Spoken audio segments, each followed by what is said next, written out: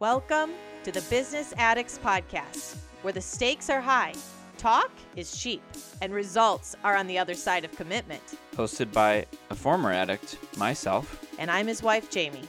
we uncover addicts' mindsets, showing that the talents you've created in your struggle will be the superpowers you leverage to heal your deepest wounds. Listen to former addicts share stories of how they've flipped the switch, including insights into how much we can believe in ourselves. For those of you affected by addiction, we support your desire to help the addict in your life by raising the stakes and creating emotional barriers. Hello and welcome back to the Business Addicts Podcast. Today, we were just talking about it, and I would say this is going to be a little strange for probably both of us. Kara is my producer and also my sister, and so this is not normal, but we're going to have fun with it. So, Kara, why don't you tell us what you do and who you are? Tell us a little bit about our childhood, and we'll see where we go with this. I am a co-founder in Believe Crew. I am a coach in Believe Crew. I am a person in the world. I don't know beyond that. Sometimes I don't know who I am. Mm-hmm. So, what else did you ask? Well, I'll just add that Kara, one of the things that's different between the two of us is Kara's much more, let's say, factual and information-based, more analytical. I'm a lot more emotional. Not that you can't be emotional, but facts aren't as important to me. Let's say it that way. And we were 6 years apart growing up. So Right.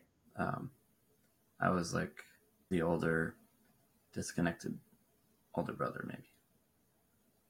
Yeah, there's enough years that we didn't know each other very well, and there's a sibling between us, and we just didn't need to know each other in some ways. Yeah.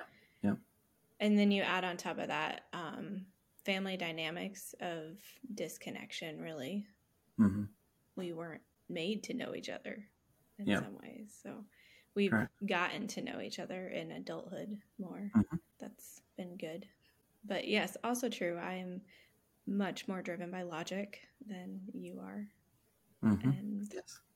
base most of my choices in life on logic as I see it. Yep. Yeah, so what I would say for myself growing up is that we were sheltered from a lot of things, or at least there was an attempt to shelter us from many things.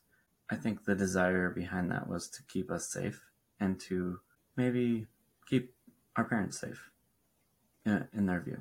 So what was your experience growing up, and what are the things that kind of made you into who you are today?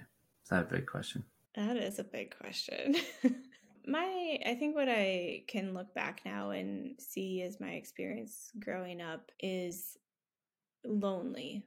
That's hard to say because we still have a parent who is alive and possibly listening to this.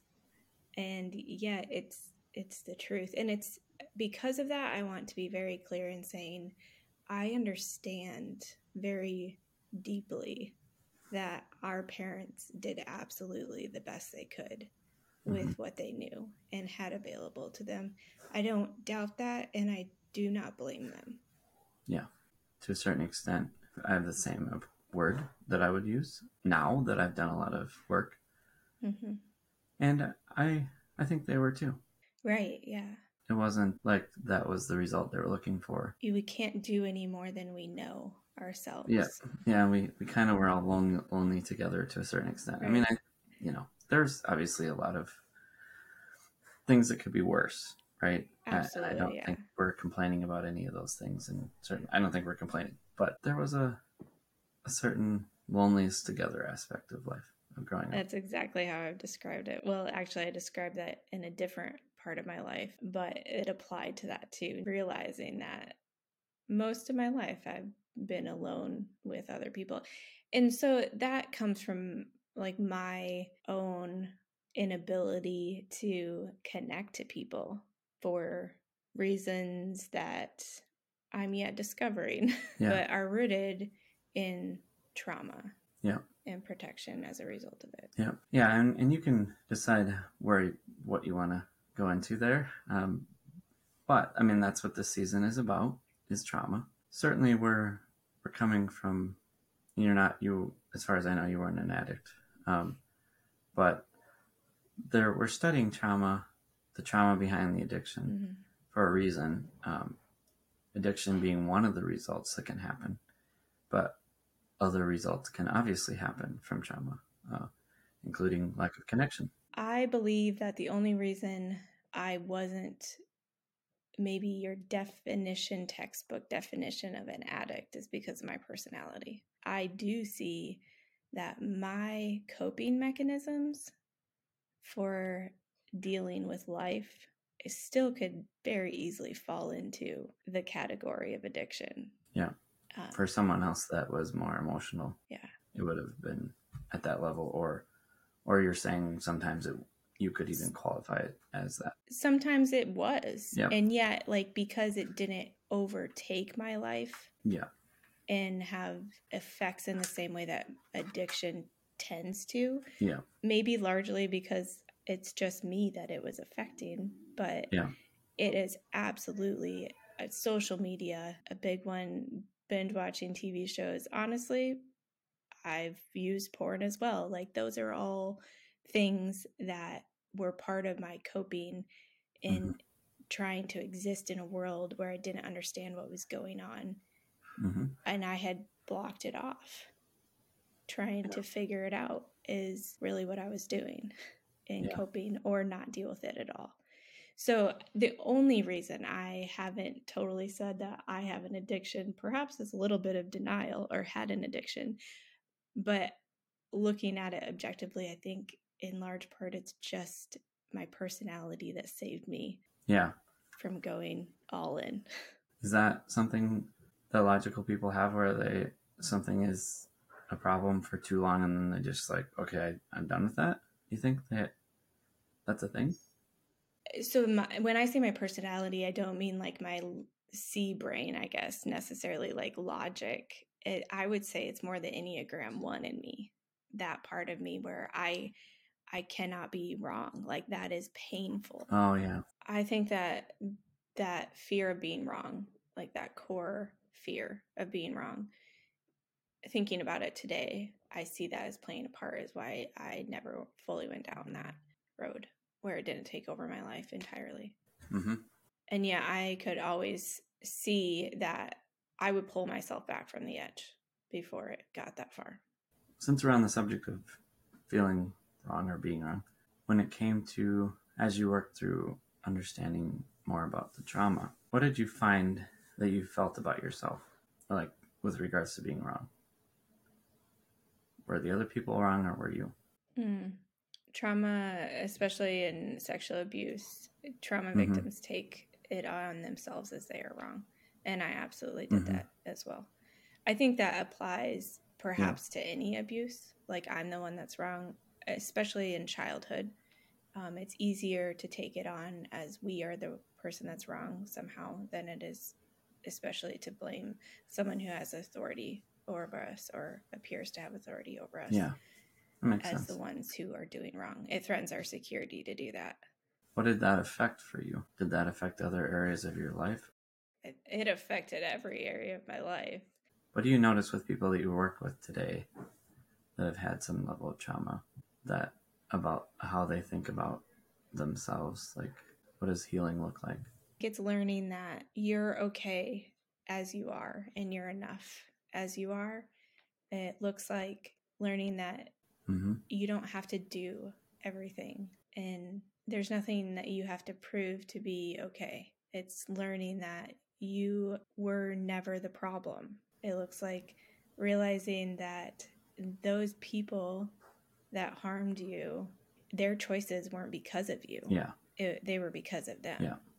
The people that harmed you had their own stuff. Yeah. When you can understand and feel it, feel in yourself, and help your younger self feel that choice, that thing that happened to me, wasn't because of anything about me. Mm-hmm. And I didn't cause it. It doesn't mean anything about me. There's some healing that can happen because of that. Yeah. So you have a conversation with your younger self, or have had conversations with your younger self? Yeah, I've had many conversations with my younger self. We are in contact quite frequently Mm-hmm. because healing doesn't stop. Yeah. Like you can say you're healed and yet still be healing somehow. Yeah. Yeah. From our perspective, we don't really know. I think there are so many things that I have healed that I could say are healed, and yet I am very much in the middle of healing. Yeah. Maybe that's connected to judgment. Like maybe the idea that we want to be completely healed is connected to the fact that we want to be okay. So just acknowledging that choosing healing is it's like a way of life. It's a way of living. It's a road that you select, and it's not where you know the destination. And it's not really maybe you could say it's about going to a destination, but it's not one that you control or that you know the timing on. Yeah. We like absolutes. We like to know things, especially some of us more than others. But I think as a human existence, we like to know and understand what's going on Mm-hmm. and where we're headed. And that's not faith. Yeah. And I think that's the hardest part about healing in a way that God is leading you through. Yeah. And I think there's many ways to heal and many guides to healing. God has been my main guide in healing. And there have been other people along the way that he has given me. And because God has led the way, faith is the way, the vehicle, you might say. And that means I often don't have a clue. And that's possibly the hardest part. Yeah. I mean, it's hard, but I mean, if we did know everything, it'd probably be harder. It might stop us from going forward sometimes. Yeah. Because our ego then comes into play. It's in play anyways because it exists. No. But like it would potentially stop us from moving forward when it knows for certain it doesn't know what that's like. Yeah. Then no, thank you. Well, let's back up a little bit and just think about if I'm wanting to learn how to heal, or I've worked through something and realized there is some healing that needs to happen. What is kind of some of the core things that you think about when you're starting with someone? Like the core understandings that you have about a person that you work with to guide them down that road at the beginning? The core thing that I know about someone or feel about someone when they are looking for healing and they come to me for help is that I believe it's possible. Mm-hmm. That no matter who you are, where you are, or what you've experienced, healing is possible and there's absolutely hope. And that every person is good. Yeah. If someone can feel that you believe that about them, it allows them to access that in themselves. Yeah. So the other parts of us, the ways we've dealt with whatever has happened, the trauma that's happened, there's some normal things that happen because of trauma, and yet we're also individual, that it's very specific at the same time. Like you and I grew up in the same household, and how we reacted to the same things is very different.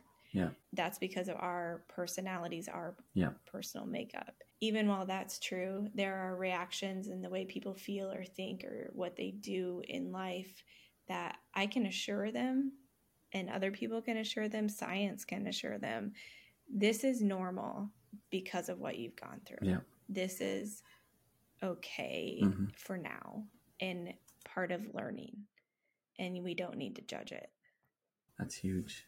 I remember this last summer that I didn't want to do hypnotherapy because I didn't really want to know what was there. But when I realized that it would take me a long time to figure out everything that was there, and that the hard way would be doing it all using life experience to find the things that I was needing help with, then I was more excited to figure it out. And so regardless of your approach, we can either process the trauma throughout our entire life by acting out the ways that we're coping to make up for the fact that we were harmed and that we have these opinions about ourselves that are not true, or we could start working on it. And it might be, I mean, it's going to be painful to a certain extent to discover things, but I think both of us could say it's better. It's worth it. It's different, you know? I mean, Yeah, I'd ask anyone who's like in your shoes where you were last summer or in my shoes. I remember that experience when like I had already begun the work, but it was very close to me. Like I did it. I'll deal with my emotions. I will journal. I'll do the digging. I was very controlled and protective of it. And it was, I did work that way. And I remember coming to the point where I finally was willing to let someone else in and help me. And that was scary. Absolutely. And yet I would ask anyone in that position before you become willing to consider, what are you protecting? Who are you protecting by not letting someone help you, not seeking help? It's really defensive that we don't let help in. yeah, is that coming from self-protection? Absolutely. Yeah. Well, it comes from the function of when we are the ones that feel like we are wrong and bad and we've taken upon this shame upon ourselves for what someone else did to us. We have a really hard time letting anybody in, especially to like see those parts of us or be close to that part of us, to discover that. I mean, my experience was I don't actually remember any of what happened to me. Yeah. Thankfully. Thankfully you don't remember? I am thankful because I see other people who have remembered it, who do remember it, and that conscious memory is hard to live with. Yeah. I could feel when it started to come up. Yeah. I could absolutely feel how it affected me. I could feel that I had stored it in my body. Yeah. And I can feel and understand that it changed and warped the way I think and operated in the world. There's no doubt that it was true, that multiple things happened in life for me. And I can be thankful for the fact that I don't remember it, because I know it'd be even that much harder for me to move beyond. Yeah. And so like at the same time, I didn't have this conscious memory because my protective mechanisms are so great. My mind was like, nope, you don't need to remember that. You'll just put it over there on a shelf and maybe in a cabinet, never to be picked up again. And that's a function of how we survive sometimes. And yet I knew, like I understood that something wasn't okay. Yeah. And I wondered. And that's why on some level I couldn't go there for a long time. Yeah. Until it was time. Yep. I'm hearing a lot of things that are similar, from a trauma standpoint and an addiction standpoint. Personally, they're related. I haven't talked to an addict yet who doesn't have some type of trauma, so I'm assuming that my theory is pretty close. Both can give you shame. I don't know if in all cases if that's true. Maybe if you're older, maybe it'd be more anger, and that's part of it too. But well, we're talking when it's me, we're talking about the sexual trauma of it. There were other traumas. Like I had lots of trauma. If you really want to get into it, like life is traumatic, right? Society, our culture, is traumatic. In a lot of ways, there's no one who can get out of having trauma. There's what people call big T trauma, is what I had and a lot of people have, and maybe most addicts have experienced. But that's not to say that if you don't remember or don't know that you've had this huge physical traumatic event happen to you, that you didn't experience trauma. Trauma isn't about what happens. It's about how I deal with it. What is my response to it? So you take, if I would have been able to speak to someone and say, this is going on, how would that have changed how traumatic that was in my life? It still would have been hard, but the effect of it would have been different. Yeah. It still would have even been classified as trauma, but the effect long term and how I reacted, it was a different reaction. Yeah. Well, it could have been better. It could have been worse, because if the person didn't, if you actually said it and then no one believed you, or, And I don't know, maybe we can't go down the what if, but that's just the basis of, there are awful things that happen. And yet it's how they are internalized. Yeah. And it's how I, as my personality and my makeup, take that in and respond to it. I'll say, when we're not talking about physical traumatic things, that's absolutely trauma. But there are environments you can be in that are traumatic to some people and not to others. Yeah. Yeah, that makes sense, because of all the different types of people we are in the world. I think that's important for us to understand, because someone saying something to you, simple, like that's the smallest thing maybe we could come up with. Someone says something to you, and because of who you are and what you lead with, emotional, it might feel, and maybe we won't even take it as far as trauma, but it might feel a lot more hurtful to you, as versus I'm over here and I'm like, what is your problem? Yeah. That he just, this is what he meant, and you felt it and I heard it. Yeah. And so that is just an example. Well, you give me some things to think about. I obviously, I've been fortunate to go on some of this road with you, not on the detailed side of it, because I think that your support system, but you've been supporting me, and I've been working with you for a while. I feel like we have a shared desire to impact people in a positive way, just really believing, like you said earlier, in who they are and what the possibility is. What is your intention? What are you excited about for the future when it comes to your own path, or what you want to help other people with? I think that path is still being revealed to me. And so because I don't fully see it and I'm me, it's hard to be excited about it. And yet, like, I do have excitement in a lot of things. Like, I love and believe in what we're doing with Believe Crew, and there is like no more rewarding thing that I've done in my life, and that's a big thing to say, than helping people one-on-one in coaching. It's so obvious to me that it's God working through me to help impact someone in such a positive way that it's the most rewarding thing I've done. And I'm excited to be able to do that. I'm excited to keep on doing that. Wherever God takes me in that, or onto something else, that is exciting. I know better now after life changes in the last few years. I know better than to think that this is it. This is where I am for the rest of my life. God doesn't necessarily just plop us one place, but wants us to keep growing too. And that sometimes means moving on to different things. Yeah. Sounds like some wisdom there.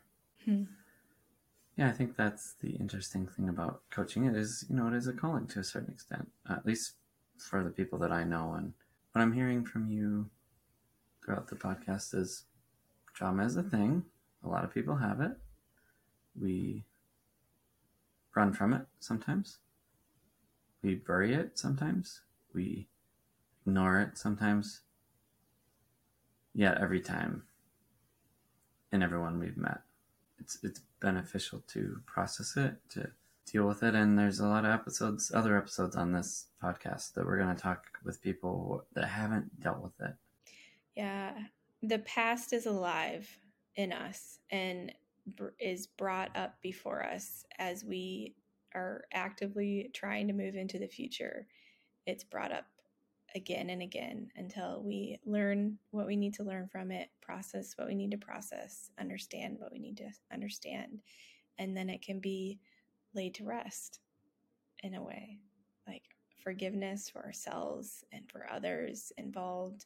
Yeah. Heals it, resolves it, allows us to truly move forward. It can be a long time before we're willing to do that, and having a safe space to do that, a safe environment in life, safe people around you, being safe for yourself. Yeah. And maybe that starts with finding someone who helps you see that. Yeah. And getting connected to the things that we're tolerating or ignoring in our own being, enough to where we're willing to make the choices that we need to make in that process. Yeah. And all of those choices are what they are. We don't know, like, timing, like you were talking about, or a lot about the choices. We just know what we need to do now. Yeah, I mean, I could be like, why didn't I figure this out when I was 18? Why didn't I deal with this when I was in my 20s? Why, like, what, why? We can spend a lot of time doing that. And yeah, I can also look back now for Mariam and see the beauty of it all, see God's hand in it all, and his patience and gentleness in leading me through it. There's no need to also, because we tend to maybe go into judgment of ourselves, like we're still here and we haven't dealt with this, especially if we're maybe have always been aware of it. Like, but there's no need. We are all on our own path, and when it's right, it's right. You'll be able to deal with it when you're ready to deal with it. Yeah. So if someone hears your voice and wants to work through that, how would they get a hold of you? You can find me at www.believecrew.com. All right. We will put links in show notes and on social media posts and all the good things. But yeah. That's where you can find me. Yeah. And now she can leave this part in or leave it or take it out because she's the producer. But everything that is on here, she will edit it, and she has the only person I've ever been interviewed that can cut out whatever she wants in her own story. And part of why I can agree to do the podcast. All right. Well, thank you very much, Kara, for sharing, and we'll hope to have you back someday. Thank you. Thank you for tuning in. And to stay in touch, email us at info@businessaddictspodcast.com.